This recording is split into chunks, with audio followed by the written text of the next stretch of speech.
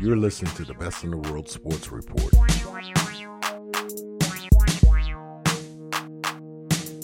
Ladies and gentlemen, what is going on? We are live. Well, sort of live. Yes. Facebook Live. We're trying to expand ourselves. You know, we're trying to expand the brand that is the Best in the World Sports Report. Right. And that being said, we have now decided to embrace Facebook Live when we record our podcast. And so far, it's been really good. Yeah. People watch because, you know, we got... And they do comment. Yeah. People watch, people comment because, you know, we got something to say. Right. And we So, say what they want. yeah. We say what they want to hear. Exactly. Well, look, my name is John Brown. This is Javon Alford from TotalSportsLive.com. Yep. All right, a lot of Sixers news. Yep. A lot of Eagles news. Yep. Eagles won. That's good. Game one in the post-Carson era. Well, I mean, Carson will be back. I don't want to say like post-Carson like he's gone forever, but as you know, as this campaign moves on without Carson Wentz, Eagles were able to get a win. Yep. We will talk about that later. But we actually decided, as much as we talk Eagles, Right. we decided that this segment, we were going to start the show with the Sixers. That is shocking. That is shocking. 'Cause we usually save them for Yeah, last. we usually say the Sixers for last, but we're going to start with the Sixers because they've had some issues, man. Yes, they are. The Sixers have had some issues. Now, I guess it kind of started when with that with the game last Thursday, Right. the triple overtime game, which was a thriller. Yes, it it turned was. out to be a pretty good game. I thought at one point, you know, I can't even say at one point, at a couple points in the game, I thought they were just going to get. I thought they were going to get waxed. I didn't I thought they were. I thought they were just going to get trashed, and they kept on fighting. Mm-hmm. You know, Joel Embiid. I mean, he showed up. He balled out. Played 50 minutes. Played 50 minutes. In all three overtimes. That was impressive. That was impressive. He looked a little tired, but then once you thought he was tired, then he looked then he more just than came out of tired. nowhere and Yeah, just swatted Russell Westbrook Yeah, away. And yeah. it was just like, he yeah, good. exactly. Got into a little bit of trash talk. Let me tell you, what are you thinking about that? What do you think of?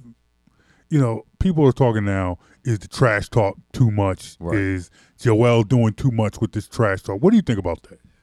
I don't think Joel's doing. I think the trash talk is actually fun. It's actually cool. It brings a personality to the Sixers, which, you know, they haven't had in a while. And if players are getting annoyed by his trash talk, I mean, then do something about it. You know, this guy's having fun on the court. Are players really? I mean, here's the thing. I don't think players are getting annoyed. No, I don't think certain players. I mean, Melo looked like he was a little annoyed, but that was like, he's like, oh man, Melo. He can't play defense. Yeah, I mean, I think it might rub people a little bit the wrong way. It might. Every now and then, it might rub somebody the wrong way. Yeah, you saw that. It might rub people the wrong way, but honestly, I don't think it's to the point where like it really bothers people. No, like I think players respect Joel Embiid and they respect what he brings to the game and they respect the type of person that he is. Like I don't think Joel Embiid is a jerk. No. Whereas if you're a jerk and you're a trash talker, that might wear thin on people.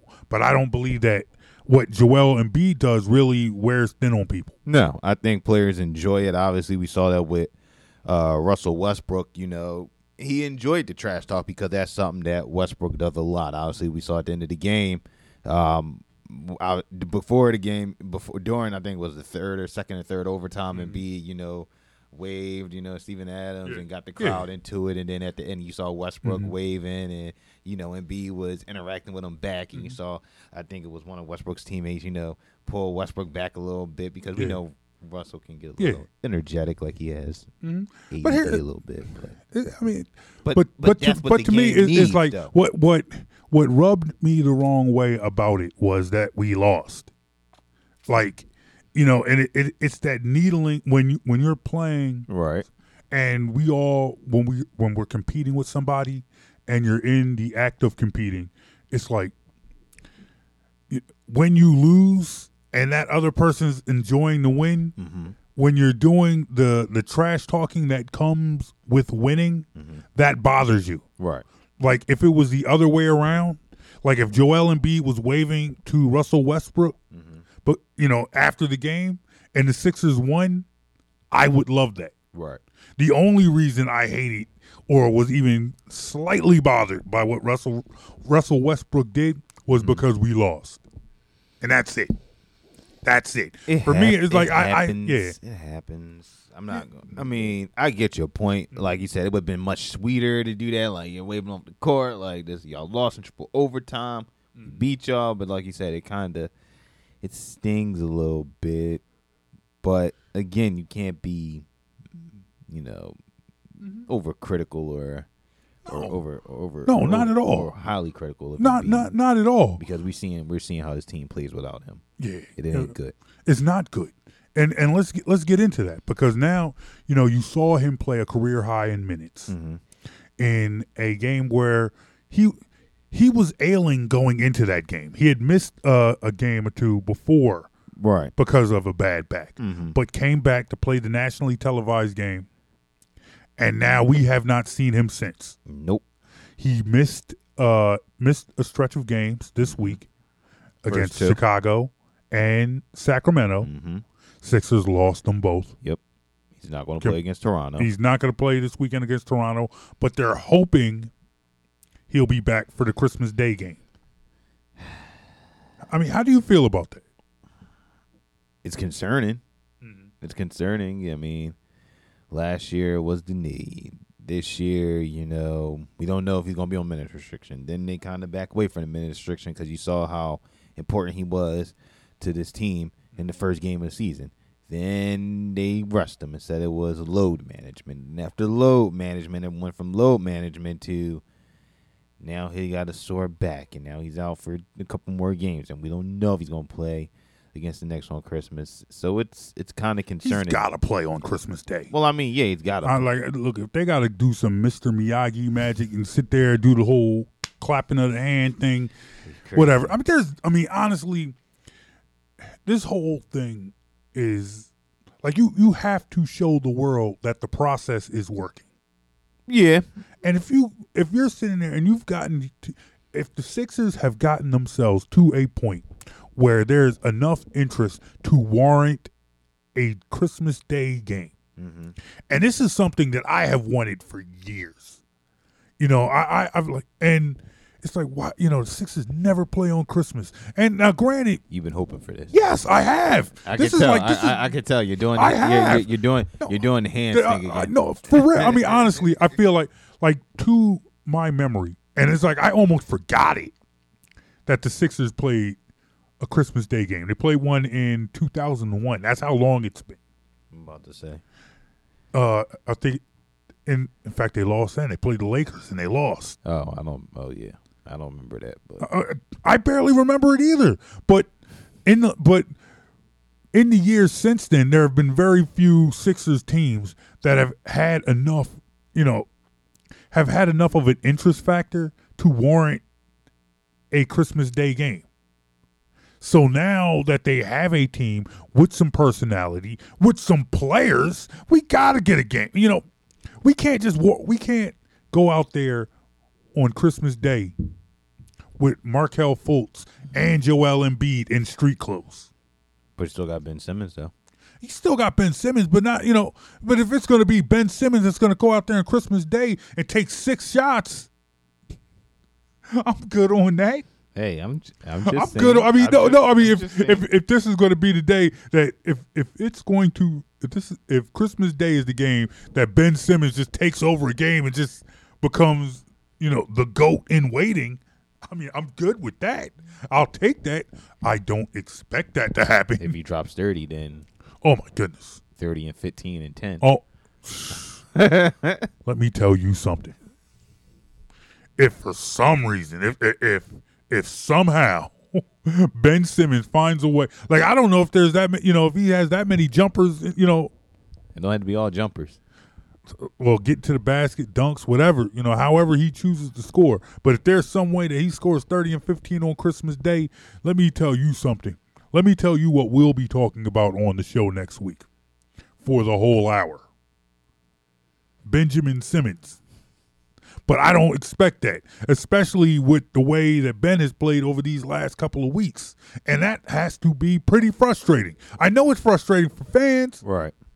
But let me ask you this. And we'll talk we will reapproach this issue. We'll come back to this issue later on in the show. Mm-hmm. But how much of this, the way he is playing, is really because he is more of a traditional point guard? I understand that he's 6'10". He's not the traditional size of a point guard, but he is somebody who feels like, you know what, if this team is going to succeed, I have to get Covington into the game. Right. I have to facilitate for Covington. I have to facilitate for Redick. Mm-hmm. So we're calling him passive, but on the flip side, it's like, hey, he's a point guard. Right. He's supposed to pass the ball.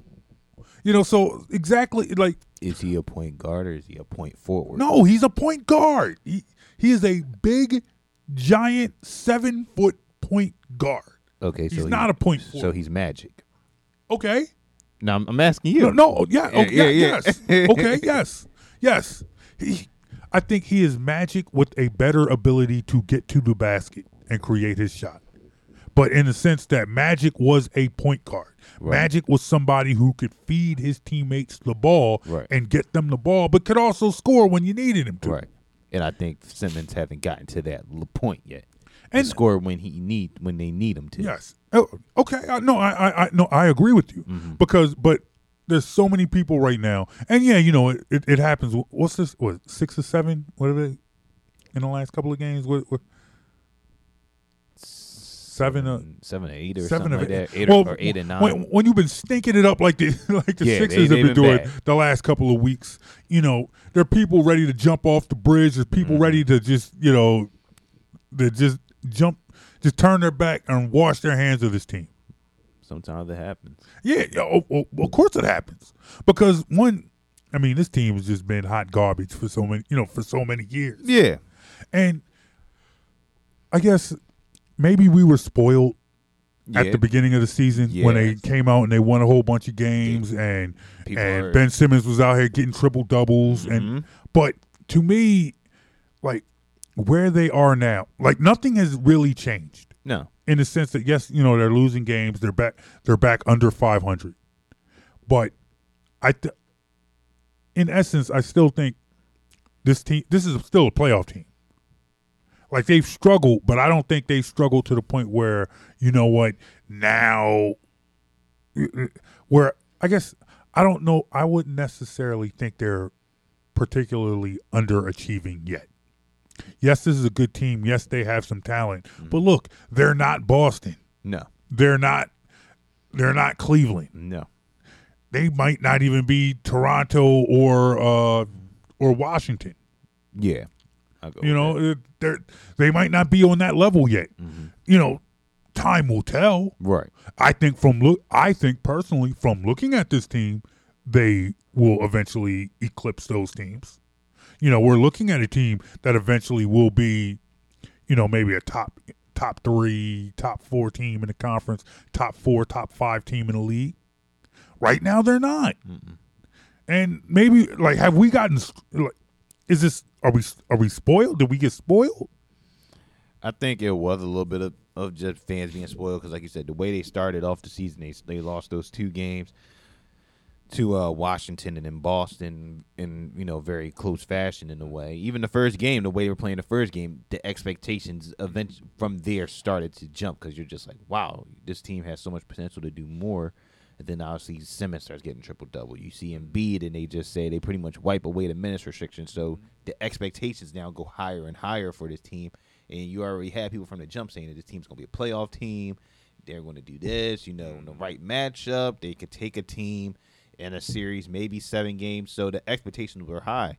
So when you see them now struggling, I think that's what frustrates a lot of people because, again, the expectations were set so high saying this was the year to make the playoffs. It was playoff or bust. It was not going to be let's get back into the lottery this year. Well, there is cause for concern. They jumped out, had a lot of success. And I think what added to it was there was a lot of success on the road. Right. They were going a couple of long road trips, already been through Texas, been to the West Coast, and they've had a measure of success. But now you're seeing, injuries starting to pile up. Yep. With Joel Embiid at the top of the list. But how long has Justin Anderson been out? It's been out for a few weeks now. A few weeks, close to a month now. And he's key to this team. He's very key because the way he was shooting the ball before he got hurt, especially from the 3-point line. Yes. And his defense. Yeah. And his defense. Both. Yep. Like with him being hurt, and now, Rocco and JJ both struggling now. I have had people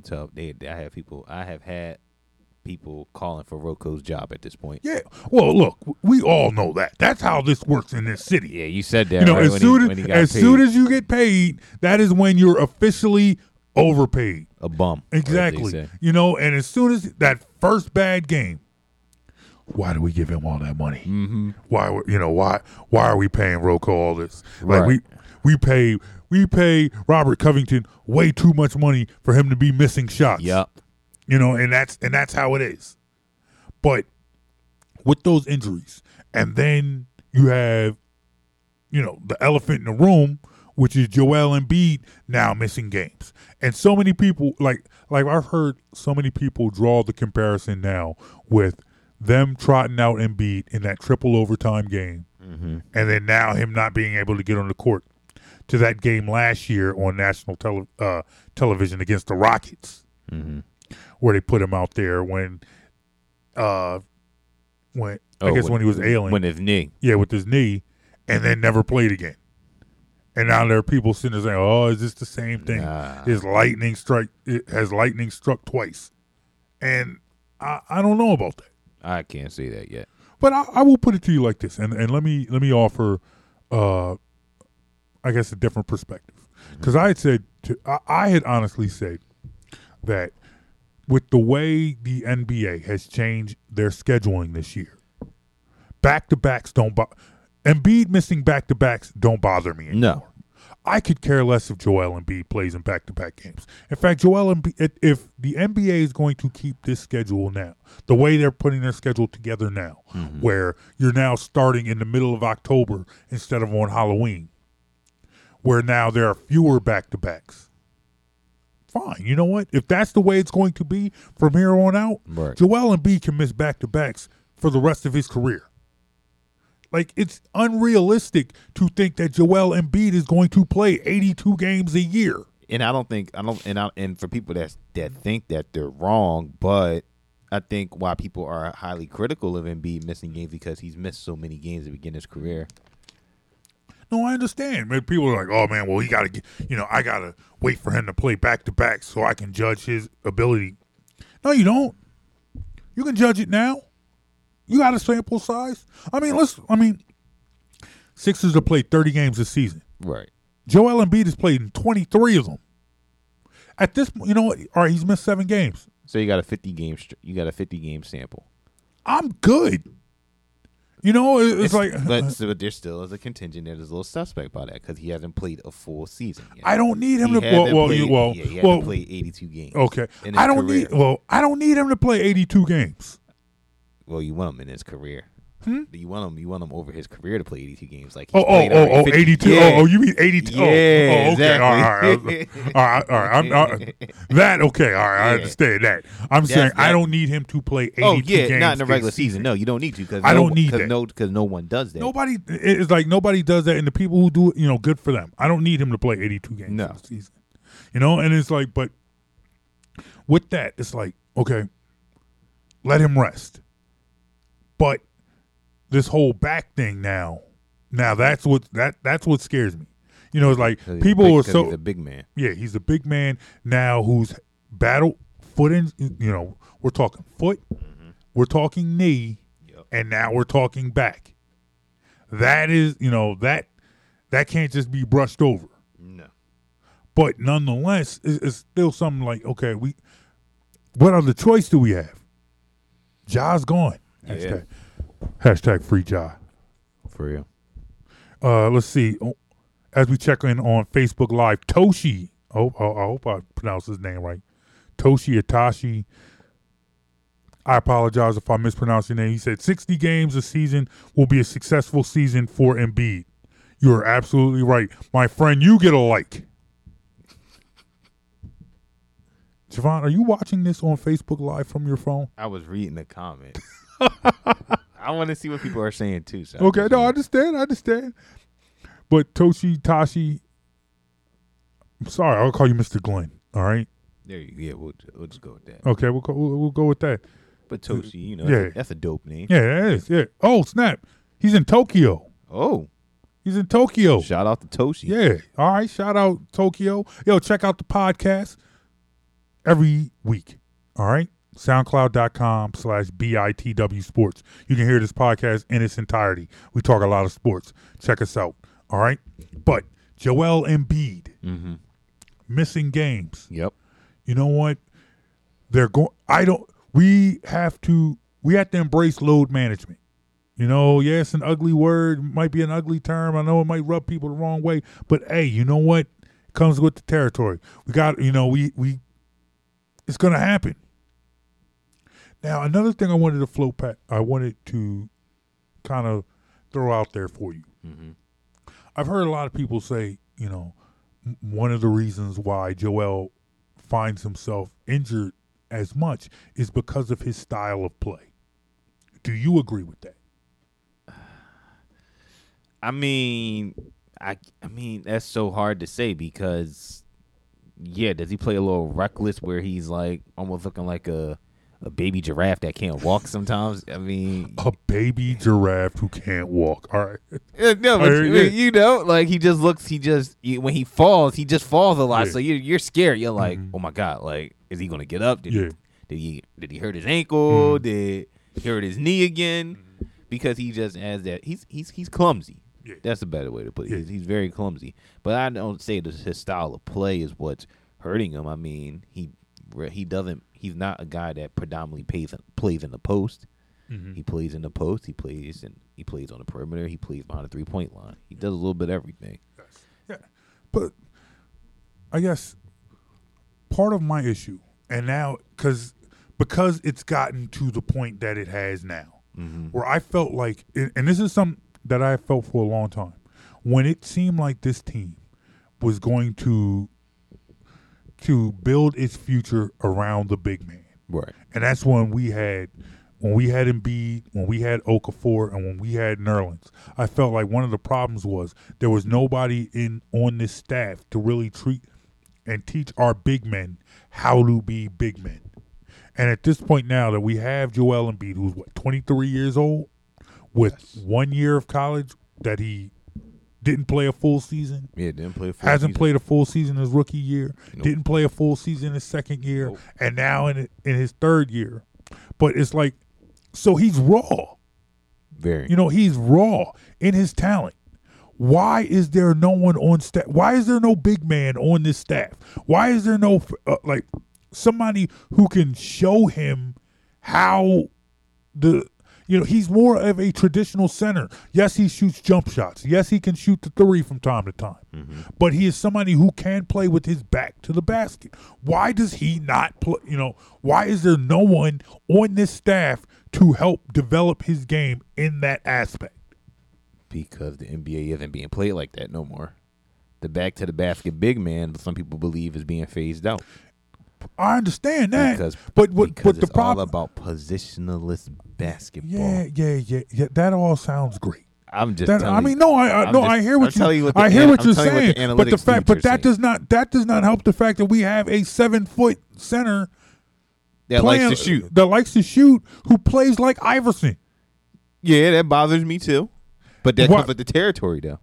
Does it come with the territory? Yeah, I mean, is the territory going to be he's going to be hurt and we'll never see him ever? Well, I mean, it comes with the territory when he drops 46 on the Lakers, doing what he does, backing dudes down, hitting them with the jump. But he's kind of gotten away. But you don't think he's kind of gotten away from that lately? Yeah, he's fallen. Yeah, he's definitely, he goes through stretches of games where he falls in love with the jump shot a little bit too much, where he has obviously certain mismatches where he can just take guys in the paint and do damage the way that a big man should.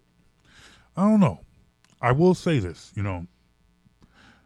I am not at the point Well, this back thing kind of scares me. Mm-hmm. Load management doesn't. No. That's where I am with it. Load management does not bother me. I do not mind him getting resting games for load management because I don't feel like they're going to be that many games. Right. But still, we're talking about a guy who's played 23 out of 30 games. Mm-hmm. So at that point, when you look at it as a whole, the fact that he's missed a few games does not bother me. No. Now, as long as he's missing games because of load management, I'm cool with that. I will not complain about that. That does not bother me. Mm-hmm. But this back thing, that kind of bothers me. It should. That is a cause for concern. All right, hey, look, Talib is on Facebook Live. Mm-hmm. He says, "Gentlemen, what's good?" So he gets a like. Yes, he does. All right, that's what I do. I said out here, people want to show us love on Facebook Live. You get likes by me. You get a like by me. That's what I do. All right? Just want to remind you guys all the time. Hit us up on Facebook, Instagram, Twitter, at BITW Sports. We will respond to you. Mm-hmm. All right? We will interact with you. Yes. We are a show of the people. Yeah. For the people, by the people. I hope that's not copyrighted. Probably is somewhere. It probably is. I can't afford to get sued. But anyway, nonetheless, we are here. All right? Best in the World Sports Report. We're going to take a quick break, and we're going to switch gears. We're going to talk Eagles for a little bit. All right? Mm-hmm. And when we come back, we'll talk Eagles and what's going on with them on the Best in the World Sports Report. My name is John. This is Javon. We'll be right back. You're listening to the Best in the World Sports Report. Listen to this show in its entirety every Saturday at 8 a.m. on the Philly Go Flow at phillygoflow.com.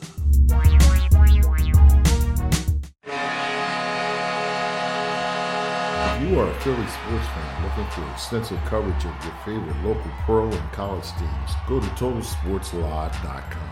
Total Sports Live is your one-stop shop for all the news you need to know in the Philadelphia sports scene.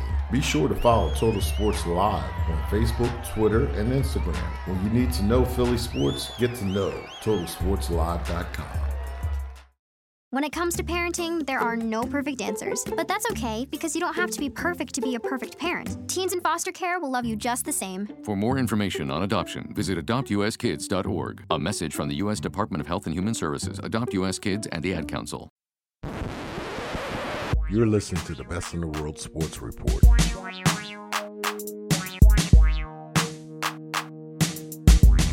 Ladies and gentlemen, we are back on the Best in the World Sports Report. What's going on? John Brown, Javon Alford, Total Sports Live. What's happening? Doing all right. Look, we did it differently this show. Mm-hmm. Started with the Sixers. Yep. Now we got to jump over here to the Eagles. Mm-hmm. So, now we in the playoffs. Yeah, now we can say that. Now we can talk about it. The team is in the playoffs. Yes, because we've clinched the first round bye. Yeah, because we didn't do that show after they lost to the Seahawks. Exactly. No, what game to the Seahawks? Yeah, you remember that game? No, I don't remember that game. We played the Seahawks this year. I only remember 12 wins. I don't remember what happened those other 2 weeks. It's okay. I don't. It's out of sight, out of mind. Well, but look, all right. With that, now that we're talking about a division winner with a first round bye, now fighting for home field advantage in the playoffs, I once again have to dig deep into my Rolodex of close personal friends. Okay. All right. So as I do that, I bring in this week's guest. As you open up your Rolodex. As I once again open up the Rolodex. All right, that was a bad sound effect. Okay. All right. It's all right. As I open up the Rolodex, though, the Rolodex is open. I bring in our guest, and this is the man's covered the Eagles for a couple of years now. Yes. All right. You know him from USA Today and Eagles Wire, but he also has a book out. Author. And so now he's an author and Eagles writer for USA Today and the Eagles Wire. Can't go wrong with that. You can't. So I had to bring in my close personal friend who's calling in from a book signing. So he's going to drop Eagles knowledge on us and sign his book for people. That's iconic right there. It is. Ladies and gentlemen, Teron Davenport is here. Teron, what's going on, my friend? Hey, what's going on, fellas? I appreciate you for having me, man. This is gonna be fun. It is gonna be fun. Hey, real quick, Soaring with the Eagles, your new book, man. I'm happy for you, man. I congratulate you on all your success. Thank you. I appreciate it, man. You know, it's a blessing to be able to do this. It's all right. Like me, I'm somebody. Like when I see people I know shining, that makes me feel good. So when you walk into a bookstore, yo, I know that brother. Go to Barnes and Noble. I go exactly. Up. You know, when you like, I know him. That's my man. That's my close personal friend, my best friend in the whole wide world. Me and Teron hang out all the time. All right. I was hanging out with Teron just last week, and we were just talking. All right. Let me stop. Yeah, okay. Yeah, you about to run yourself in the corner. Exactly. I really didn't know where else I was going with that. I thought you were going to stop me sooner than that. I'm sorry. But all right. Let's talk about this. Let's talk about Sunday's game. All right.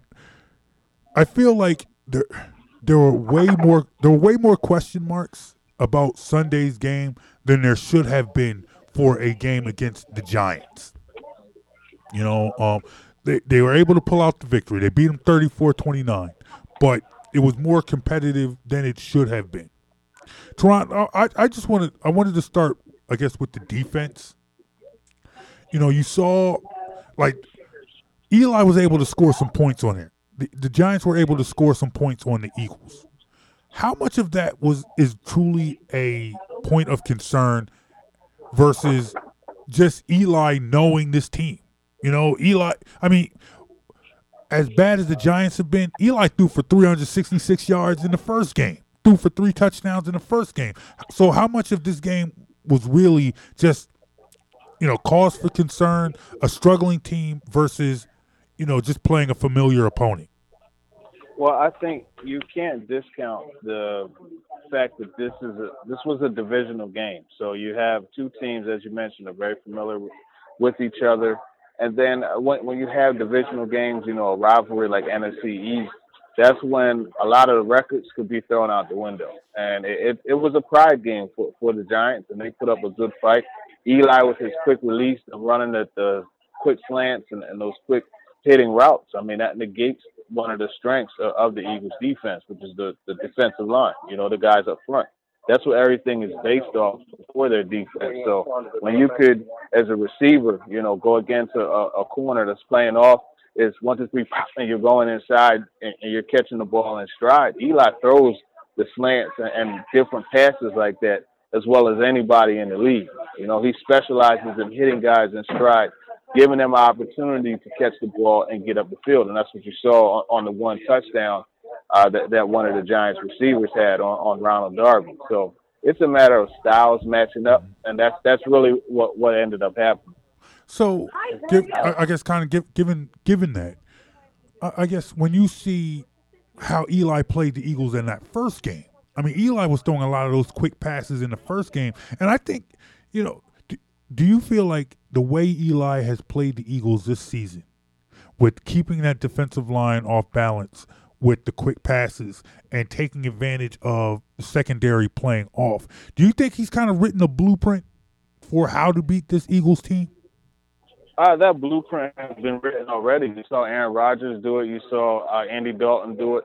Multiple teams have done it in the past. It's just they got away from it. I mean, the Rams did it somewhat as well. So, I mean, that's just what happens, and it's a matter of being able to execute what it is that you're doing, you know, and that's something that they were able to do. And these receivers, like I said, you know, they were able to sell that slant, and then they ran the double move, and that's how the second touchdown happened. So it's just one of those things where the styles matched. And I mean, Eli is not an elite quarterback anymore, but he's still elite at throwing those timing routes.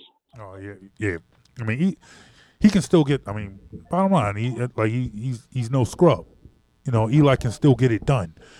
My question is this: like, given what you saw, and I know you watch a lot of film and you watch a lot of tape, like, if you were a coach and you saw that your team was susceptible, I got it. You got it. I got it. You got it. Okay. No, I can't even say it twice. If they were prone to getting beat by the slant, How do you defend that? What would be the answer to that? Oh, that's simple. It's all about lining up inside, inside shade, and you want to punch with your hand to turn him. So to turn him away, you don't want to allow him to get that free release into the slant. And it's all about disrupting the timing. If you can disrupt the timing, that makes the quarterback, he kind of is going to look away. If he sees the chatter at the line of scrimmage, he's not going to look that direction. If he sees too much contact there, he's going to move to his next read. Because remember, it's all about quick passing game. So if you could get him to look to the right, see that's not there, and then look to the left, and then maybe come back to the right, by that time, Brandon Graham, Fletcher Cox, those guys are able to get to the quarterback. Yeah, no doubt about it. And switching to the offensive side and looking at Nick Foles, what did you see from Nick Foles that you liked, and what did you see something that that you feel as if he needs to improve on heading into the final 2 games of the regular season? Well, with Nick Foles, what I saw, a guy who was making on-schedule throws. And before I talk about that, one other thing that I would do on defense, more zone blitzing, whereas I would drop my guys back a little bit, the defensive ends, and even the D tackles into the pass lanes. But as far as the Nick Foles, he made on-schedule throws. He was able to take advantage of a good scheme, where they were able to get all the attention focused on Alshon and hit Trey Burton on a seam route. They did a really good job. I would like to see them run the ball a little bit more, though.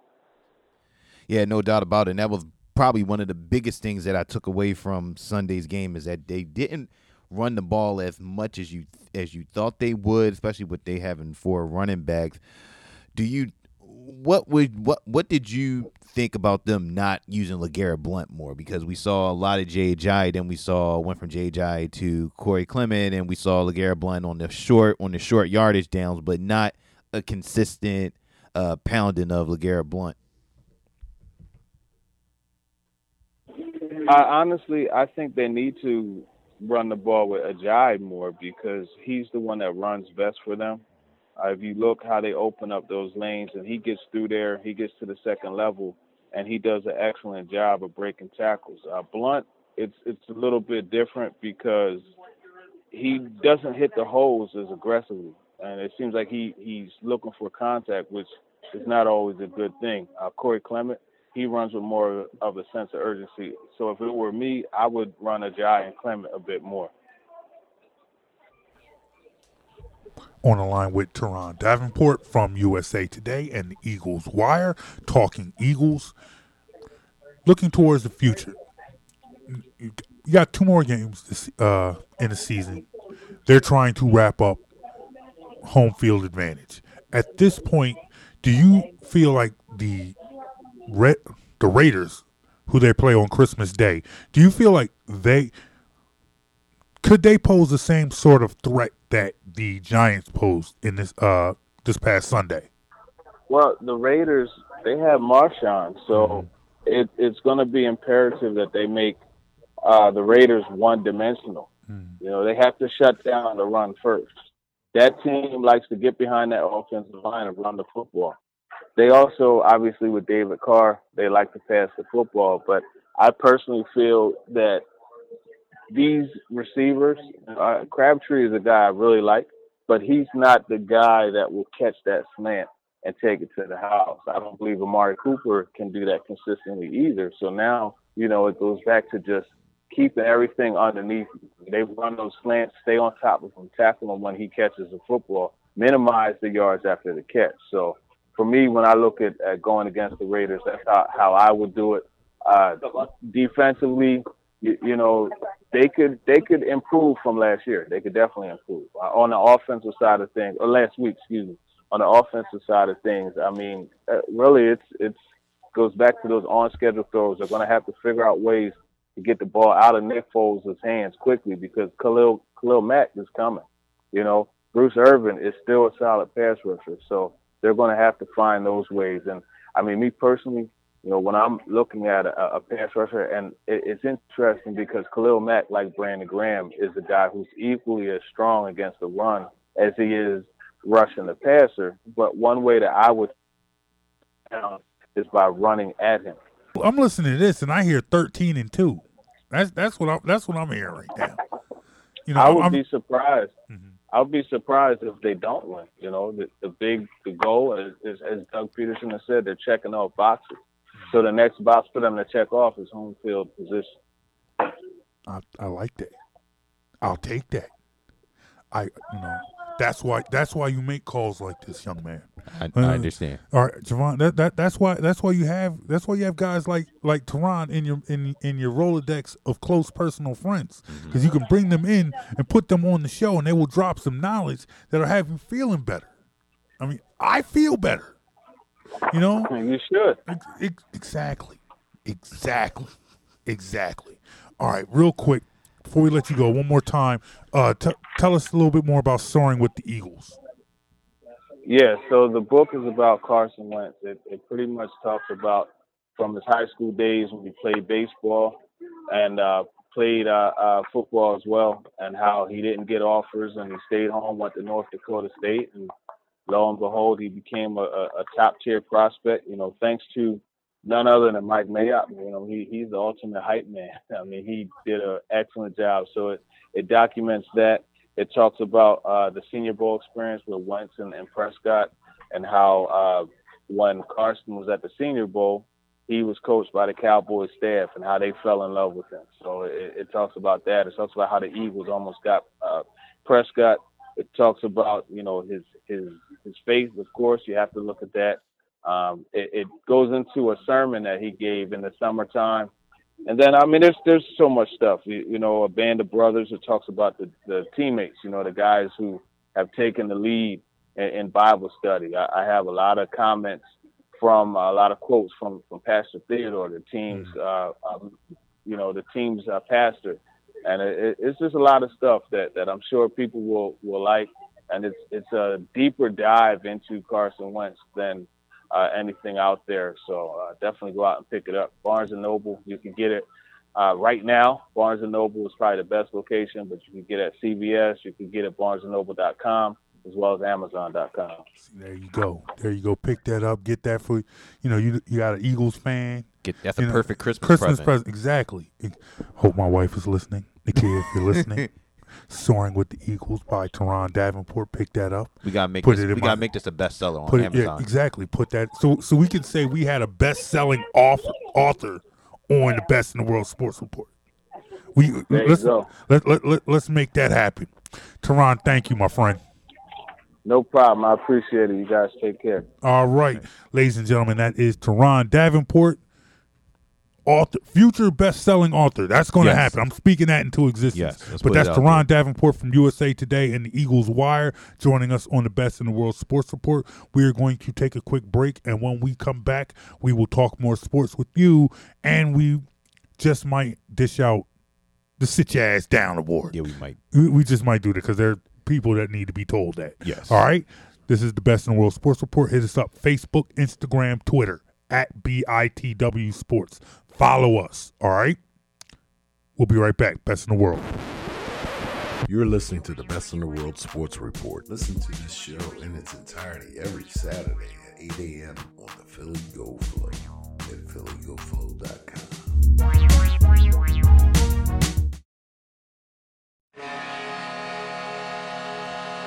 If you are a Philly sports fan looking for extensive coverage of your favorite local pro and college teams, go to TotalSportsLive.com. Total Sports Live is your one-stop shop for all the news you need to know in the Philadelphia sports scene. Be sure to follow Total Sports Live on Facebook, Twitter, and Instagram. When you need to know Philly sports, get to know TotalSportsLive.com. My suit can still make an impression. And my lamp can bring others a bright future. Because when I donate my stuff to Goodwill, it helps fund job placement and training for people right in my community. Goodwill. Donate stuff, create jobs. Find your nearest donation center at goodwill.org. Brought to you by Goodwill and the Ad Council. You're listening to the Best in the World Sports Report. And we are back on the Best in the World Sports Report. What's going on? John Brown, Javon Alford here once again, as we always do in the third segment. I had to start by reminding you that you can hear the Best in the World Sports Report every Saturday morning on phillygoflow.com. All right, that's the website. Go to PhillyGoFlow.com on Saturday morning. You don't have to press nothing. You ain't got to, you do have to press play. You got to press the play button. All right, but if you go to PhillyGoFlow, see, now you got me over here messing up the PhillyGoFlow.com. I didn't even bring your mic up because I was sitting there talking. Say the website again. PhillyGoFlow.com. Yeah, PhillyGoFlow.com. Every Saturday, yes, 8 a.m., you will hear me and you. Mm-hmm. You'll hear us talking sports. Saturday mornings, you get up, you log on to PhillyGoFlow.com. Or if you have the TuneIn Radio app on your phone, you can pull up PhillyGoFlow.com. You're starting to get it now. Yeah, and listen to us. Talk sports. All right, we're right after the Reggae Sunrise Show. So you get your reggae, all your Yeah Man music and all that stuff. Reggae ain't necessarily my thing. I respect people who listen to it. It's cool. I can get into it a little bit, but it's not really my thing. But you get into, you listen to, your Bob Marley and all that reggae stuff and people speaking and I can't understand it, but it's good. All right. Reggae Sunrise, Best in the World Sports Report, and then we're followed by Early Morning 80s. Yes. So you know the equation. Dreadlocks, Jerry curls, and in the middle, sports with us. All right. You got it? Got it. Best in the World Sports Report, PhillyGoFlow.com every Saturday, 8 a.m. We're also, you know what? We'll be on Sunday. Yes. I had to think about it because it's Christmas Eve, and I wasn't sure if we'd be on, but we are going to be on Christmas Eve. All right, that's how it's going to be done. Yo, Philly Go Flow is doing like all Christmas music on starting Sunday night. Well, I mean, it's only right. Yeah, I'm assuming. Oh yeah, it's all them classics. I mean, they could have started it now, but I'm not complaining. Well, they're playing Christmas music now. I mean, but they're sprinkling it in. No Santa Claus is coming to the ghetto. Yeah, there's definitely Santa Claus is coming to the ghetto. Santa Claus, all the ignorant Christmas songs too. Santa Claus comes to the ghetto. What do the lonely do at Christmas time? Have you ever heard that song by the Emotions? No. Most depressing Christmas song ever. I'll play it for you on the way home. All right. What do the lonely do at Christmas? And my favorite, the most ignorant Christmas song ever is H-Town, Knocking Boots at Christmas. Ignorant song, but I love it. All right. Ignorant song. All right. Look. All right, we're wasting too much time. Let's get into it. All right. When did it switch back to the Sixers? When did it switch back to basketball? So once again, I had to call in my close personal friend. And I had to reach into, once again, the Rolodex of friends. This man was out in L.A. this week. Big time. Out there doing his thing at Kobe Bryant's retirement game. A lot of stars came to play. Iverson was there. Wearing a Kobe T-shirt. Yeah, wearing a Kobe T-shirt from 2001. That's a story within itself, but that's neither here nor there because Iverson's my guy, and I have a high tolerance for stuff that he does, probably more than I should. But nonetheless, it's Iverson. Yes. It's whatever. All right, but the night was about Kobe. Celebrating Kobe retiring 2 jerseys, not the split jersey. They gave him both his numbers. As they should. Yeah. And the man who was there is now on the line with us, ladies and gentlemen, from NBA.com, Mr. Anthony Gilbert. What's happening, my friend? Hey, guys. What's going on? I appreciate y'all leaving the light on for me. Thank you. Hey, man, look, you can come talk to us at any time. That's the Motel. That's the Motel, for real. That's the Motel 6 commercial. Exactly. We'll leave the light on for you. Exactly. Dude, come on, man. I know. I understand it. I know about Motel 6. We're not getting into how I know. All right. Yeah, I'd say you're too young for those stories. All right. All right. I'm not getting. All right, but yeah, I in fact, you know what? I don't know because I don't know if my mom is listening. All right. Yeah. I was about to say you don't want to. Yeah, out there. Yeah, I don't want to mess myself up before Christmas. Don't incriminate yourself. Yeah. I don't know nothing about Motel 6, but nonetheless, we got Anthony Gilbert on the show today, who was just out there in L.A. covering Kobe Bryant. That atmosphere must have been just like electric. Tell me about that. I mean, just walking up to the Staples Center, they had like it was Kobe Day in LA, and they had like this big street carnival right in between like LA Live and the Staples Center. So they just cleared out the street, and they had ESPN Radio was out there doing live broadcasts. Nike Basketball had a truck and had like a Kobe experience set up where you could like take pictures with the Kobe puppet, and people were just really out there having a good time. So even if you didn't have a ticket, you could come and celebrate and be part of something really special. Now, I know you've known Kobe Bryant for a long time. Yeah. I mean, what was it like?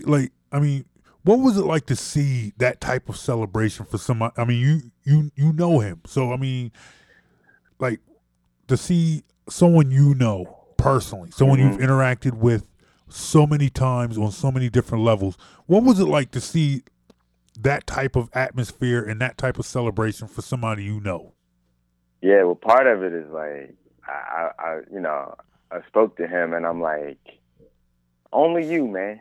Like only you would have all this fanfare and have 2 numbers retired, like the first person in the history of the league. And he's smiling, he's laughing. But then on the other hand, it's just kind of like it takes me back to when he first got drafted by the Lakers, and it was just a moment, and I was like, wait, hold up, like you're in the NBA, you know what I mean? Like you grow up, you play ball, you know. Locally, we played in the Sunny Hill League and Sunny Hill Camp, John Chaney Camp, and you know, you travel to any playground in the city, and then you blink and your friend is in the league, and it's like it's surreal. Like everything just it doesn't make sense, and it took me probably about till like 1998 to really let it like sink in. Like okay, like he's on the Lakers, like it's real now, because he would still come home, you know. So I would still see him and, you know, hang out, and I say hang out in quotes because like hanging out with Kobe means that you're gonna go play basketball. Like wow, that's a lot of fun. Hey, you want to go to this club? You want to go out and get some drinks? You want to go hang? Like I'm trying to get the shoot around there real quick. Yeah. Well, like I mean, we were still kids, you know, but you know, I gave an interview to ESPN, The Undefeated, and they did a really good story. They kind of sized up like, you know, our relationship, and like in the beginning, it was like, yo, let's go chill out somewhere. Let's go watch the girls walk by. And he's like, nah. Like, nah, I'm good. Yeah. Like, nah, like we need to go to the gym, and I got to work on my game. And I'm like, what? Like, work on your game? You in the league, dog. What you like, need to work on? Like, dog, like you got more money from Adidas than like I'll ever know. And you have McDonald's, and you have the Lakers, you know, like, you know, he was just so focused. You know, one of the things that really drove him, that a lot of people don't know, is that one of his really good friends and former AAU teammates, Richard Hamilton's success at UConn really pushed Kobe to focus and want to achieve on the NBA platform. Because Rip, when they won the national championship in '99, he called Kobe and was rubbing it in and was like, hey, look, I got a championship. I got something you don't have. You know, and then that summer, Kobe was like, I got to get better. And the next year, they beat the Pacers in the final. Oh, that's crazy. So given that, you know, the type of competitor that Kobe is, and how much it bothered him when Rip kind of rubbed it in when he won a national championship, when the Pistons beat the Lakers. Oh, man. Now, how much did that bother Kobe? It still does. It still bothers him. You know, any finals loss hurts him. Losing to the Celtics was tough, especially, you know, with the Lakers rivalry. And like when I wrote my jersey retirement recap, I kind of touched on that. Like the fact that in the number 24, he was able to really cement his status as a Laker because he beat the Celtics in the finals. You know, like Jerry West was never able to do that.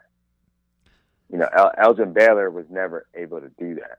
Wilt Chamberlain was never able to do that. But, you know, Magic and Kareem, they did. And Kobe, you know, they were able to do that. So, you know, it takes them to another level. But it's really cool, man. But yeah, if people knew how much Rip pushed him, it would be a really amazing thing to hear him talk about it. So if you ever, you know, run into him, ask him about it, and he will light up. Trust me.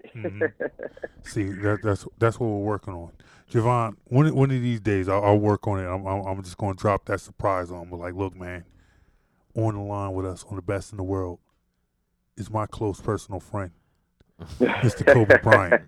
Now, granted, I would have to hope that Kobe never listens to any of the archives of this show when I'm just roasting him for, you know, week after week, time after time. Yeah, you've been straight disrespectful. Yeah. Well, look, it's always like that. Like, for example, like, you know, what I used to do with my friends back when the NBA gave me a little bit more liberty. Like, my friends would tell me how much they hate Kobe or how much they love LeBron, and I would actually bring them to those games and bring them in the locker room. And it would be like, okay, you were saying. See, here's and the whole story would change. Like, yo, Kobe, what's up, man? No, like, see here. Yo, I can't believe I'm standing here with you. Now, understand something. Now, I admit that because Anthony, he brought this up to me earlier. We were actually talking about this a little bit earlier. We were doing the sports shop with Eitan and Jeff, and he painted this picture, and that's an accurate picture. Now, I've said on this show many a times, I'm like, look, I have no problem being wrong. I will say something, and I will be demonstrative in what I say, and I will call it the end-all, be-all. And when I am wrong, I will admit that I am wrong, and I will say, like, you know what, you're absolutely right. If Kobe Bryant ever came onto this show, I would completely kiss his ass. All right, I would just say straight up 180. Exactly. But to me, I feel like, and it's something that we've all talked about. Like my whole feeling with Kobe has always been strictly basketball, and it's strictly based on the fact that he broke my heart in 2001. But you got to get over that, John. No, you don't got to. You got to get over it. No, that's the type of response for me to say that. No, you had the '83 championship. I wasn't alive back then. I understand. I'm supposed to be the one that felt like, oh, he broke my heart. And at the time in 2001, I was 7 years old. I'm 41, but I haven't felt that way in 30-something years. And I was 10 years old. Yeah, so I don't know. I understood what was going on. I was angry. All right, so was I at the age of 10 years old. So I would completely look. I would completely. But I got over it. I would kiss Kobe's ass if he came on this show. But I would admit to him, like, hey man, dude, for your entire basketball career, I hated you. You all right? You would say that? Yes, I would tell him. Well, I would then thank him for being on the show. I'd be like, hey, man, I think you're a great basketball player. You know, I appreciate you coming on the show. Thank you, sir. You were you were one of the greatest. LeBron who? But I would also say, hey, you know, I hated you. I hated you because you used to beat my team. And he would probably enjoy that. It wouldn't be the first time he heard that, though. I bet. You know what I'm saying? Like, and he understands it, and like that's part of why he played the way he did, because it was like, hey, I'm gonna go out here and I'm gonna give y'all the whole repertoire, and I hate his repertoire. Because it was so great. Yeah. Just rip and I out. don't want you to like me when I'm done. Well, you know what? Like let me and let me tell you something. I'm like, look, I was happy to oblige you. You know, I was more than happy. I was more than willing to give you every hate that I could have. You know, as far as sports. You know, imagine how Jalen Rose feels. He got 81 dropped on him. Oh yeah. Poor Jalen. Well, Jalen had some help. Well, yeah. True. Yeah. But you know, Jalen's at the forefront when you think about it. when you think about who caught, you know, and I don't know if it's even statistically correct, but you know, in my mind, Jalen caught the brunt of that. Yeah, but Mo Peterson was playing a lot of Matador defense too. Yes, he was. Yeah, well, you know, he did his part. You know, he was helping out. He was like, "Look, man, I think Kobe might go for like 80 now. Right. You know, like, let me help him. You know." And then Coach Mitchell decided not to double team him because he saw it too. He wanted to be a part of history. I understand. I guess it happens. I guess. Hey, real quick, before we shift gears, one last thing about Kobe. I think like for me, you know, part of the heartbreak that is losing in 2001 and seeing Kobe's success with the Lakers, while we had a measure of success. But you know, there's no, you know, you're thinking like the height of the Iverson years compared to, you know, Kobe's career. It pales in comparison. Absolutely. But I feel like a lot of people in this city kind of, you know, wanted to reject Kobe. Like Kobe is always Kobe is a Philly guy. Yeah. You know, and I admit it now because like I also admit that, you know what, I like retired Kobe 100 times better than I like. There you go, John. I do. Welcome to Kobe Anonymous here. No, I could do it now. You know, now that now, and I feel like I've always been able to do that with players once they stop playing. Mm-hmm. You know, it's like especially the players that I hated the most. Right. You know, and Kobe was right up there one. So now he's done. I can say, you know what, Kobe. You know, I would never say that when he was still playing. I'm like, yeah, Kobe sucks, man. I can't. You know, But now you just love Kobe. Yeah, you love retired Kobe. Yeah, you love. You know, I do. You love Muse Cage Kobe. Yeah. Man. I do like retired Kobe, but not and I can.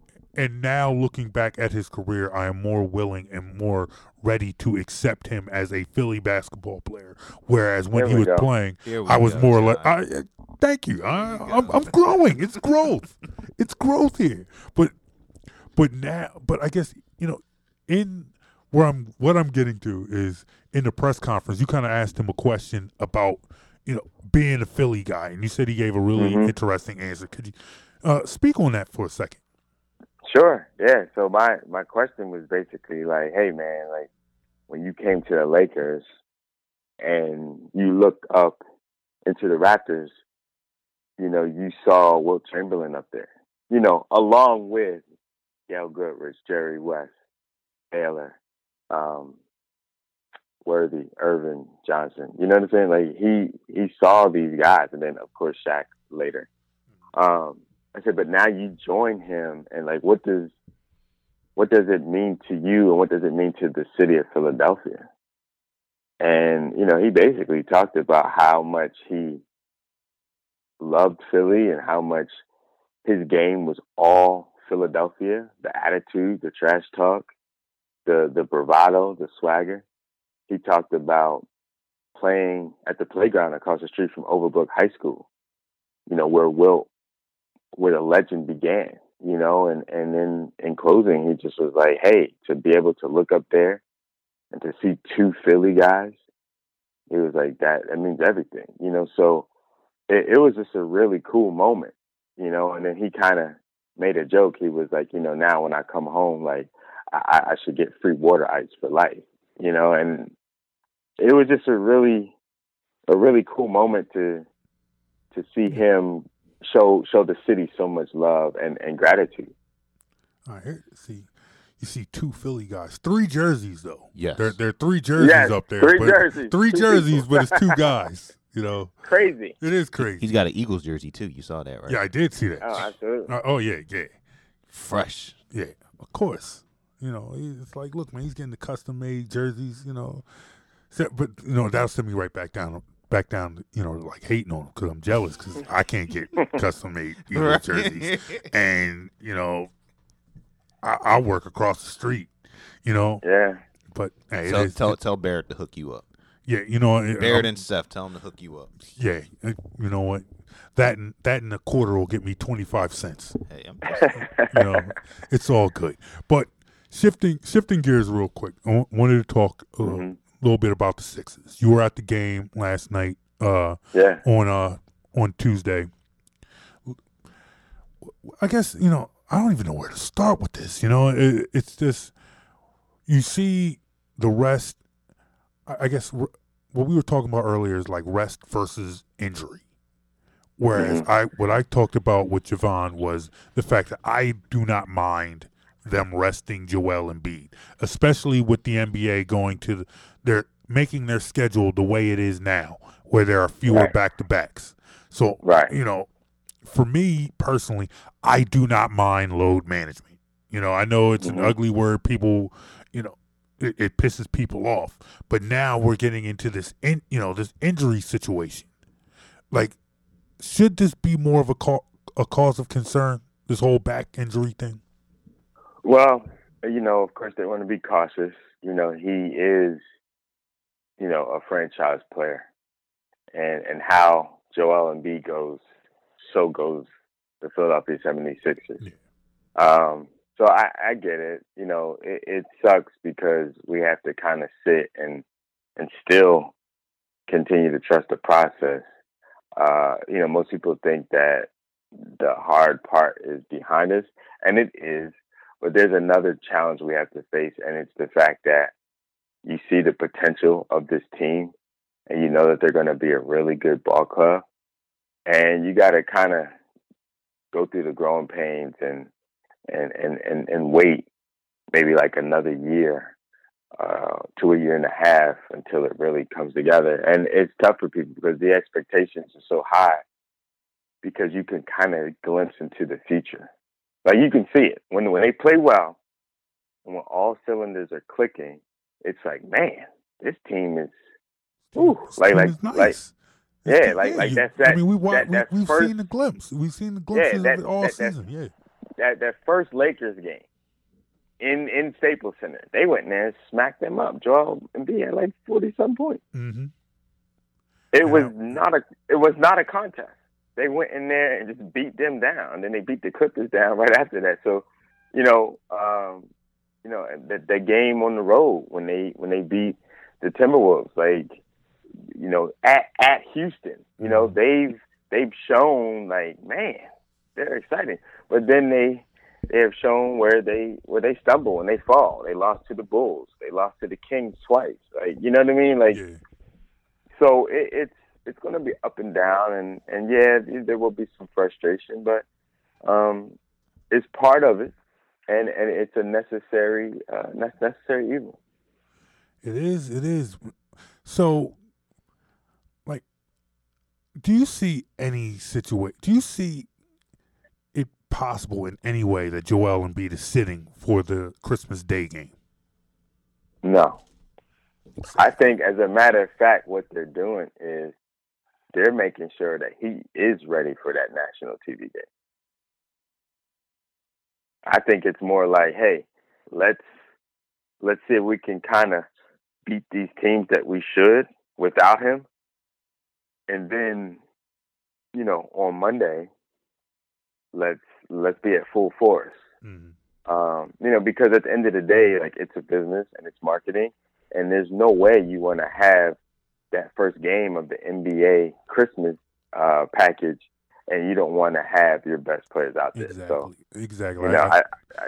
I think there's really something to that. Yeah, I said earlier in this show, I'm like, there's no way there's a Christmas Day game with both Markelle Fultz and Joel Embiid in street clothes on the sideline. Mm-hmm. I mean, to me, that that flies in the face of in Madison Square Garden. In Madison Square Garden, I think that flies in the face of everything you went through the process for. You know, you're trying. It's Christmas Day. You want to show off your shiny new toys. So, and those are our toys right there. Right now, unfortunately, one of them ain't going to play. You know, there's not going to be Fultz. His time is coming. Yeah. But you know, that's that gift that just didn't get shipped. You know, it didn't get shipped in time. You know, Amazon screwed you up. You know, but nonetheless, I guess with that, you know, I guess the other issue with the Sixers is Ben Simmons and how he's played as of late. Do you think this is more of just Ben just really being a point guard? You know, I think people want to, you know, because of his height and because of his ability, people want to kind of make him into like a hybrid. You know, they really want him to be a point forward or whatever, but he's a point guard and he wants to facilitate. You know, he thinks facilitate first. But I guess, you know, people want to see him taking more shots. Do you see the way he's played as being a problem? No. Here's the reason why. Because I understand that there's a real learning curve. And, you know, he's gonna turn the corner. Yeah. You know, like, does he need to be a little bit more aggressive? At times, you know, he has to. The thing about basketball is he has to learn how to pick his spot, and he will. You know, so I'm not worried. Like, does he have room for improvement? Of course, absolutely. Yeah. Mm-hmm. But is he like way ahead of the curve? Yeah. Yeah, like he's special. Yeah, I mean, we're still talking about a kid 30 games into his career. And I feel like nowadays with social media in a day where now everybody can be an expert, everyone can have a podcast like ours. I'm about to say, John, you gotta stop hanging out in Sixers 24/7. I do. I really do. That is the cause for like 90% of the gray hair I have now. Just sitting there reading that stuff. But nonetheless, in a day where everyone is an expert or whatever, you know, people want to make these sweeping, damning comments and statements and assessments on players and not let them grow. It's because they're fanalists, John. They're fanalists. Yeah. That's a good term. Fanalists. I like that. You come up with that yourself? Yes, I did. All right, I liked it. Stick with that one. All right, we'll do some work with that one. But nonetheless, I guess it's early, right? I mean, we're talking about a guy 30 games into his career. Yeah. He's a young guy. He's a young guy, and you know, I always talk about Magic Johnson. Magic Johnson to me is the measuring stick of what a rookie could be if they were phenomenal, if they lived up to the hype. And Magic and Larry Bird too, right? Because they both came into the league many moons ago, and they immediately made their team that much better, exponentially better. Larry Bird wins the Rookie of the Year, and Magic Johnson wins the National Basketball Association World Championship in South Philadelphia, scoring 42 points. He plays forward, center, and guard. I'm sorry, but I'm just saying that. But at 20 years old, it's insane the season he had. You know, but you know, that's why Magic is Magic, and everybody else is everybody else. But I just say that to say, you know, Ben is special in his own right, and you know, he's not quite Magic Johnson level, but hopefully, you know, he will grow into that. I hear you. All right, our guest this segment, Anthony Gilbert from NBA.com. Quick question: where will you be for the game on Monday, for the Christmas Day game? Are you going to be up in New York? Right now, I'll be in New York. I'm asking a lot of my family to just understand, like, hey, I love the holidays. I don't necessarily want anything. I have everything I want as far as my family and my health. And I think going to the game is going to be, a lot of fun. And I want to see a really good one. And, I kind of told everybody weeks in advance, like, hey, I'll be at the game on Christmas Day. And everybody's like, oh, yeah, sure. So for right now, that's where I'll be. Stay tuned because, the women in my life have they all have veto power. No, I understand. So right now I'm headed to New York. Well, look, if in fact it does get vetoed and you need somebody to take the tickets off your hands, me and Jovan are right here, and we are willing to, because we like you. I appreciate it, because we respect you and everything you do. We are willing to take tickets, press passes, whatever you got that could get us in the building. Because look, I have no problem going up there. Yeah. I'm Anthony Gilbert. Yes, I understand. No, if you look at the ID quick enough, just blink. Yeah, we look so much alike. Yeah, this is me. I will go there and firmly try to be Anthony Gilbert and sit in your seat and enjoy the game and try not to cheer in the press box. I can't make any promises, but I will try my hardest not to. Well, I appreciate it, brother. I might, we'll see. I might have to take you up on that. See, let me tell you something. Anthony Gilbert will be hosting this show if he gives me if he gets me into Sixers Knicks on Monday. And look, next Thursday, you'll be doing the show with Anthony. Okay. But then your family's gonna be mad at me. Do you know anybody in my family? Exactly. You don't know them. They ain't gonna meet you. You ain't gotta deal with them. That's fine. Let them be mad. Guess what? They'll get over it as I'm walking out the door. I understand you'll be mad, but look, man, Daddy's gotta go. I got work to do. I got a game to cover. Yes, sir. They'll get over it. They will get over it. We'll see. Anthony, my friend, thank you for coming on with us, man. Anytime. I appreciate you, gentlemen, man. Thank you. Keep up the excellent work. Hey, man, we appreciate it. Hey, that is Anthony Gilbert from NBA.com. Make sure to pick up his gear, too. Yeah. Oh, yeah. You know what? That's what I said. Hey, let's get him back on here. Hey, Anthony. Hey, I appreciate that, man. Thank you. Can we get some hats or something? John loves his hat. John loves his hat. I love hats. I gotta come through with the hat. Yeah, I gotta take care of y'all. Exactly. I need, because them 215 hats is fly, man. I need one of them, man. I appreciate it, brother. Man, we appreciate you, man. Go pick up that AXG apparel. Yes, we do it. Yes, sir. You own the money on that one. That was a good call by you. AXGapparel.com. Exactly. Is that the website? Yes, it is. Yes, it is. Yeah. All right. Yeah. All right. We're gonna work that out. All right. We're gonna get in there. See, we should have had Anthony on last week, so we could have got our Christmas list together. That's what we should. So we could have had our Christmas list, and we'd have been on this joint, man. For real, man.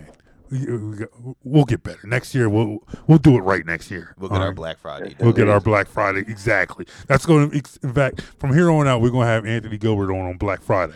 That's going to be the Black Friday show. Hey, let's do it. All right, ladies and gentlemen, that is Anthony Gilbert from NBA.com.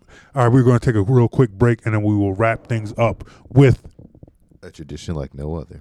Ladies and gentlemen, it's the return of the Sit Your Ass Down Award.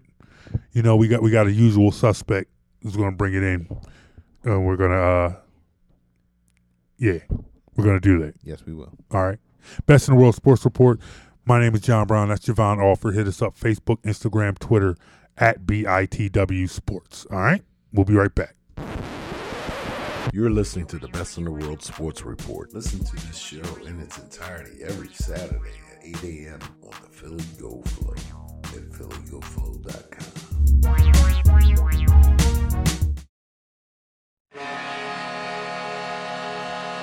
If you are a Philly sports fan looking for extensive coverage of your favorite local pro and college teams, go to TotalSportsLive.com. Total Sports Live is your one-stop shop for all the news you need to know in the Philadelphia sports scene. Be sure to follow Total Sports Live on Facebook, Twitter, and Instagram. When you need to know Philly sports, get to know TotalSportsLive.com. 1 in 6 seniors faces the threat of hunger, and millions more live in isolation. Drop off a hot meal and say a quick hello. Volunteer for Meals on Wheels by donating your lunch break at americaletsdolunch.org. This message brought to you by Meals on Wheels America and the Ad Council. You're listening to the Best in the World Sports Report. And we are back on the Best in the World Sports Report. John Brown, Javon Alford. Just enjoying life, man. Yes. Enjoying life. It's the holidays. Get your holiday music on. Everything's good. Do you like this time of year? On the phillygoflow.com. Of course. On TuneIn Radio. TuneIn, yeah. All that. You enjoy this time of year? You're a big Christmas guy? Most of the times. Most of the times, okay. Yeah. I understand that. Like, I wish Christmas was in the summer. If Christmas was in the summer, then it would be like perfect. Because I love Christmas time. I love everything about Christmas. I hate the cold. Yeah, but it hasn't really been cold like that. Look, man. Thanks to climate change. I have a very low tolerance. For me, anything under 65 degrees is cold. Mm-hmm. Look, and understand. I mean, I would say 50. I live in the suburbs. All right. Yes, we know. Look, man, I'm a suburb guy, dude. You know, I'm not a city dude. I'm a suburb guy. And when you live in the suburbs, you see people, people who don't necessarily look like you. Yes. And the thing is, and there's nothing wrong with there's nothing wrong with people who don't look like me. You know, it's all good. It's all love. But there are a lot of people who don't look like me, but they also don't dress like me either. Right. Like it's 65. Like when the weather gets into the 50s, I got a jacket on, I got a hoodie on, I'm bundling up. Folks out there in my neighborhood barely put their shorts away. It's cold. Why you got on shorts? Because my shorts are packed up in a box in the back of my coat. I have no shorts. I have no shorts that I can wear outside of my house. Like you got like lounging shorts. You can get up, put on some like basketball shorts or whatever, but not something like I would wear outside of the house. Mm-hmm. So for like I'll leave the house. I'll go to the store, go to the supermarket. I got on a winter coat, and I will see somebody wearing some shorts. Sometimes it's like, do white people put away their summer clothes? Never. I need to know that. If you white and you listen to this show, one, I appreciate you listening. Yes. But if you're white and you listen to this show, I need to know, do you put away clothes for the winter? Do you take your shorts and put them away? Like, do white folks always have like a pair of cargo shorts accessible to them? Or some white women, do they always have capris? Just there's like at least 2 pairs of capri pants that they just don't put away? With some Crocs. Yeah. It's cold outside. Why are you wearing that? I don't know. That's trying me. To be disrespectful. Yeah, I'm not trying to disrespect. I need to get cultured. We're not trying to pull that card for anybody that might be listening. Not at all. I need to get cultured. I'm asking because I really don't know. I don't know. I would like an answer to that. That is something I am curious about. One thing I'm not curious about is what you like to call a tradition like no other. This is Alexa for the Best in the World Sports Report. Take a load off and sit your ass down. Yes, ladies and gentlemen, it is now time for this week's Sit Your Ass Down Award. I actually forgot to give it out last week. Yeah. Did the show by myself. When you're running the show by yourself, you forget things. So first up is the runner-up, Mr. Bryce Butler from the Dallas Cowboys. Yes. Now, please tell me why this man is on the list. Bryce Butler is on this week's list of Sit Your Ass Down because he was tweeting during the Eagles game and said something to the effect of like, wow, look at that Eagles D getting strutted by the Giants. Why are you? Come on, son. When did Dallas play? Later that night. So you are, oh, come on, man. Why are you doing that? So he's chilling in a hotel because they're on the West Coast. Yeah. So it's about 10 a.m. there. Uh-huh. Sitting there watching the Eagles, as he said, getting strutted. And what was the final result of that game? Who won that game? 34-29 Eagles. Exactly. And the Cowboys had to win thanks to an index card. Whatever. They're still not going to make the play. They're going to lose this week. They're going to lose to the Seahawks. I'm calling that now. Might. No, there ain't no might. I'm calling it. No, that doesn't depend. Look, man, write it down. Take a picture. Zeke is back. Zeke's going to have a beast game for my fantasy, and then they're going to lose. That's not how it happens. That's not how it works. Usually when Zeke does well, they do well. Oh, we'll see. Now things are going to change. But anyway, not only does Bryce Butler find himself on the list for Sit Your Ass Down because he's out here on these Twitter streets talking greasy, but he got cooked by Fletcher Cox. What did Fletcher say? Fletcher called him a couch potato and said, "Thanks for watching." Hey, exactly. That's why you got cooked, and that's why you're on the list to be told to sit your ass down. All right, which brings us now to the winner of the award, the cornerstone of Sit Your Ass Down. Someone who always seems to find herself on this list. If there was ever somebody who needed to be told to stick to sports, it would be this person. Ladies and gentlemen, your winner this week, once again, Britt McHenry. The habitual line stepper. That's all she does. Yes. Is cross the line and talk greasy and speak on things that she knows nothing about. Mm-hmm. Why is Britt McHenry on the list this week? Well, Britt McHenry she wanted to talk about the Panthers and Jerry Richardson selling his team, and we all know that Diddy has come out and said that he wants to buy the team, even though he said when he said it something about let me see how many retweets we can get, and yeah, that was a little just kind of odd. You don't need to do that, Diddy. You got the money. Yeah. You don't need to say let me see how many retweets I can get for support. No, dude, you got the money. You get support. Just buy the team. Yeah, literally. Just buy the team. But no, and let's be real. Diddy's, just the way he's kind of gone about this is borderline sit your ass down worthy. Yeah. Because he hasn't handled this the best way. And he hasn't really shown that he tweeted out a promo video of like a panther, and it was like, what does your freedom mean to you, or something like that. I was like what? Exactly. What? Huh? And it was a panther in the video. Yeah. A Black Panther in that. Whatever.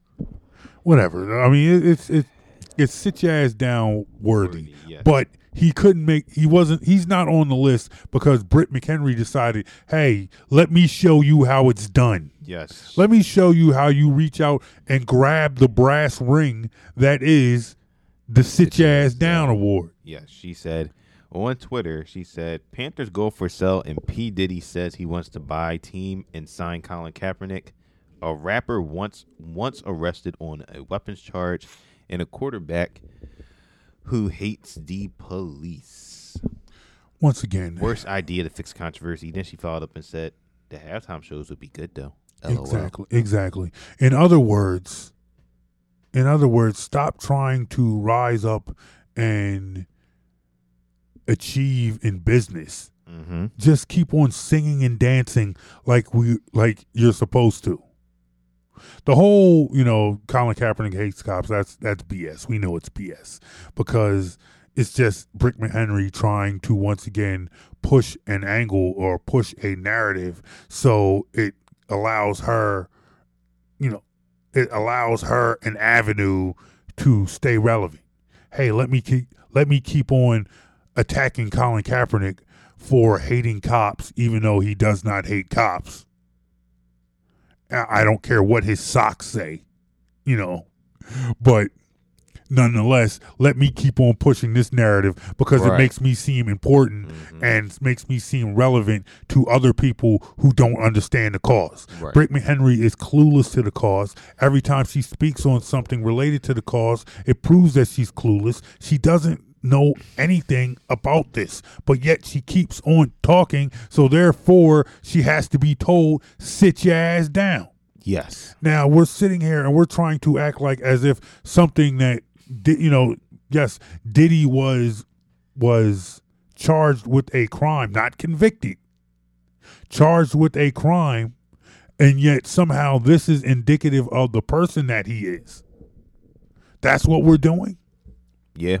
Seems that's like what we're doing. That's what she's doing. That's what we're doing. That sounds like, she's reaching. Yeah, it is a reach. She's reaching. She's reaching a little too hard. It is a reach from she better stop before she get arthritis. She's an elitist. Yeah, she really is. She's an elitist. She sits down and a right wing conservative, clueless elitist, someone who has no idea of what life is like outside of her community, outside of her inner circle, but yet she still feels like she needs to speak on it, and because it appeals to other clueless people who have no idea what life is like outside of their circle, their community, or whatever.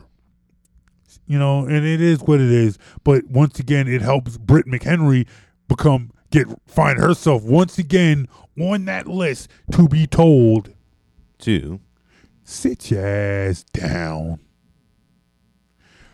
All right, ladies and gentlemen, that is the Best in the World Sports Report for another week. My name is John Brown. I want to thank you all for listening. Thank you for tuning in. I want to thank our guest, Teron Davenport from USA Today and the Eagles Wire. Make sure you get his book, Soaring with the Eagles. On Barnes & Nobles and Amazon. Yes, I will be picking it up unless my family goes out and gets it for me for Christmas. And now this is the true test to see how much my family listens to my podcast. Right. We will now see. All right. So if we come next week, I want you to first thing to ask me, hey, did you get the Eagles book? Did you get Teron's Eagles book for Christmas? And when, not if, when I say no, you will know why. But my family might not listen to this show, but you listen to this show. Yes. And we thank you. We thank you for listening. Yes, once again, you can download this podcast on iTunes or Apple Podcasts. Just search The Best in the World Sports Report. You can find us on SoundCloud.com. Just go to SoundCloud.com/BITW Sports. Hit us up, Facebook, Instagram, Twitter, @BITW Sports. Real quick, tell us what's on Total Sports Live this week. There's a lot of stuff on Total Sports Live this week. We got some Flyers stuff, as always, on there. Some Eagles, obviously, and Sixers. We're going to definitely get into some Sixers stuff. So pretty much anything and everything that you would want in a sports site, it's all on TotalSportsLive.com. All right. Hey, once again, check me out. All right, I got a lot of things to plug. Yeah, you're like a permanent fixture now. Yeah, dude. I'm in the open. If you look at the sports shop, shout out to Eitan Shander, shout out to Jeff Mosher, shout out to Tooth the Barber. All right? I'm in the open. My face is on there. It's on there for like a split second before they cover it up with a graphic, but I'm on there. If you watch the show, you have reached status now. Yeah. Oh, you can't tell me nothing. You can't. I'm a star. You can't spell elite without saying John. What? Like, you know how they say Flacco, you can't spell Eli without saying elite, or you can't spell Flacco without saying elite. I'm just giving you credit. Okay. Oh, all right. Well, I'll take it. All right. I'll take it. Don't know what exactly you just said, but it's all right. Okay. I'm elite. I feel it didn't go over my head. All right, yeah, it did. But okay, but nonetheless, check me out. The sports shop with Eitan Shander, with Jeff Mosher. Check them out. All right. Knowledge. The MC Knowledge. Well, I don't know if he's MC Knowledge. He is an MC named Knowledge. Hey. All right. He's on the show this week. Last week, Del P came in, dropped L Freestyle. Then went out and won Best Hip Hop Album of the Year and Hip Hop Artist of the Year. Hey. Nothing wrong with that. Nothing wrong with that. So shout out to those guys. Shout out to Eitan and Jeff, the sports shop with Tooth the Barber. Check that out. And then check us out on PhillyGoFlow.com every weekend. Saturdays at 8 a.m., Sundays at 5 a.m. Hey, everybody have a very Merry Christmas, Happy Holidays, and we will see you and we will talk. And Happy Kwanzaa, too. Happy Kwanzaa, too, yes. To all the black folks that celebrate Kwanzaa. Yes, shout out to all the white people that celebrate Kwanzaa, too. Both of y'all. Shout out to white people who celebrate Kwanzaa. I would respect that. I would think that was really cool. Anyway, Happy Kwanzaa. Yes. Merry Christmas. Happy New Year. Is Hanukkah over yet? I think so. Oh, well, if it's not, Happy Hanukkah. Happy belated. Happy belated Hanukkah? I don't know. I'm rambling. We always ramble at the end. But it's all good. Check us out. Best in the World Sports Report. John Brown, Javon Alford. Talk to you next week. You're listening to the Best in the World Sports Report. Listen to this show in its entirety every Saturday at 8 a.m. on the Philly Go Flow at phillygoflow.com.